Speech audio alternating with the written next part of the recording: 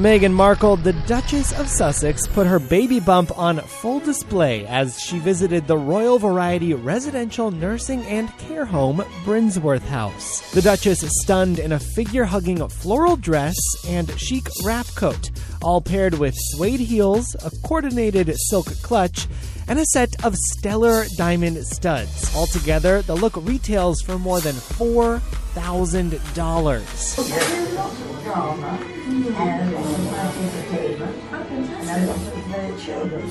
Inside the nursing home, Meghan bonded with residents. The Brinsworth House is home to retired entertainers who require assisted living. The Duchess, who is of course a retired actress herself, chatted with her fellow former performers, sharing this update with one new friend. Very good.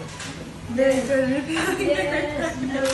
Meghan went on to do a little arts and crafts, tour the facilities, even giving one woman a shock in the salon along the way. She also met with the cooks and sat back and watched a holiday performance.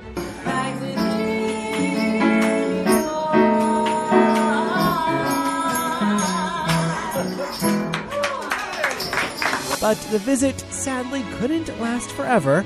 Meghan had to say goodbye after a couple hours.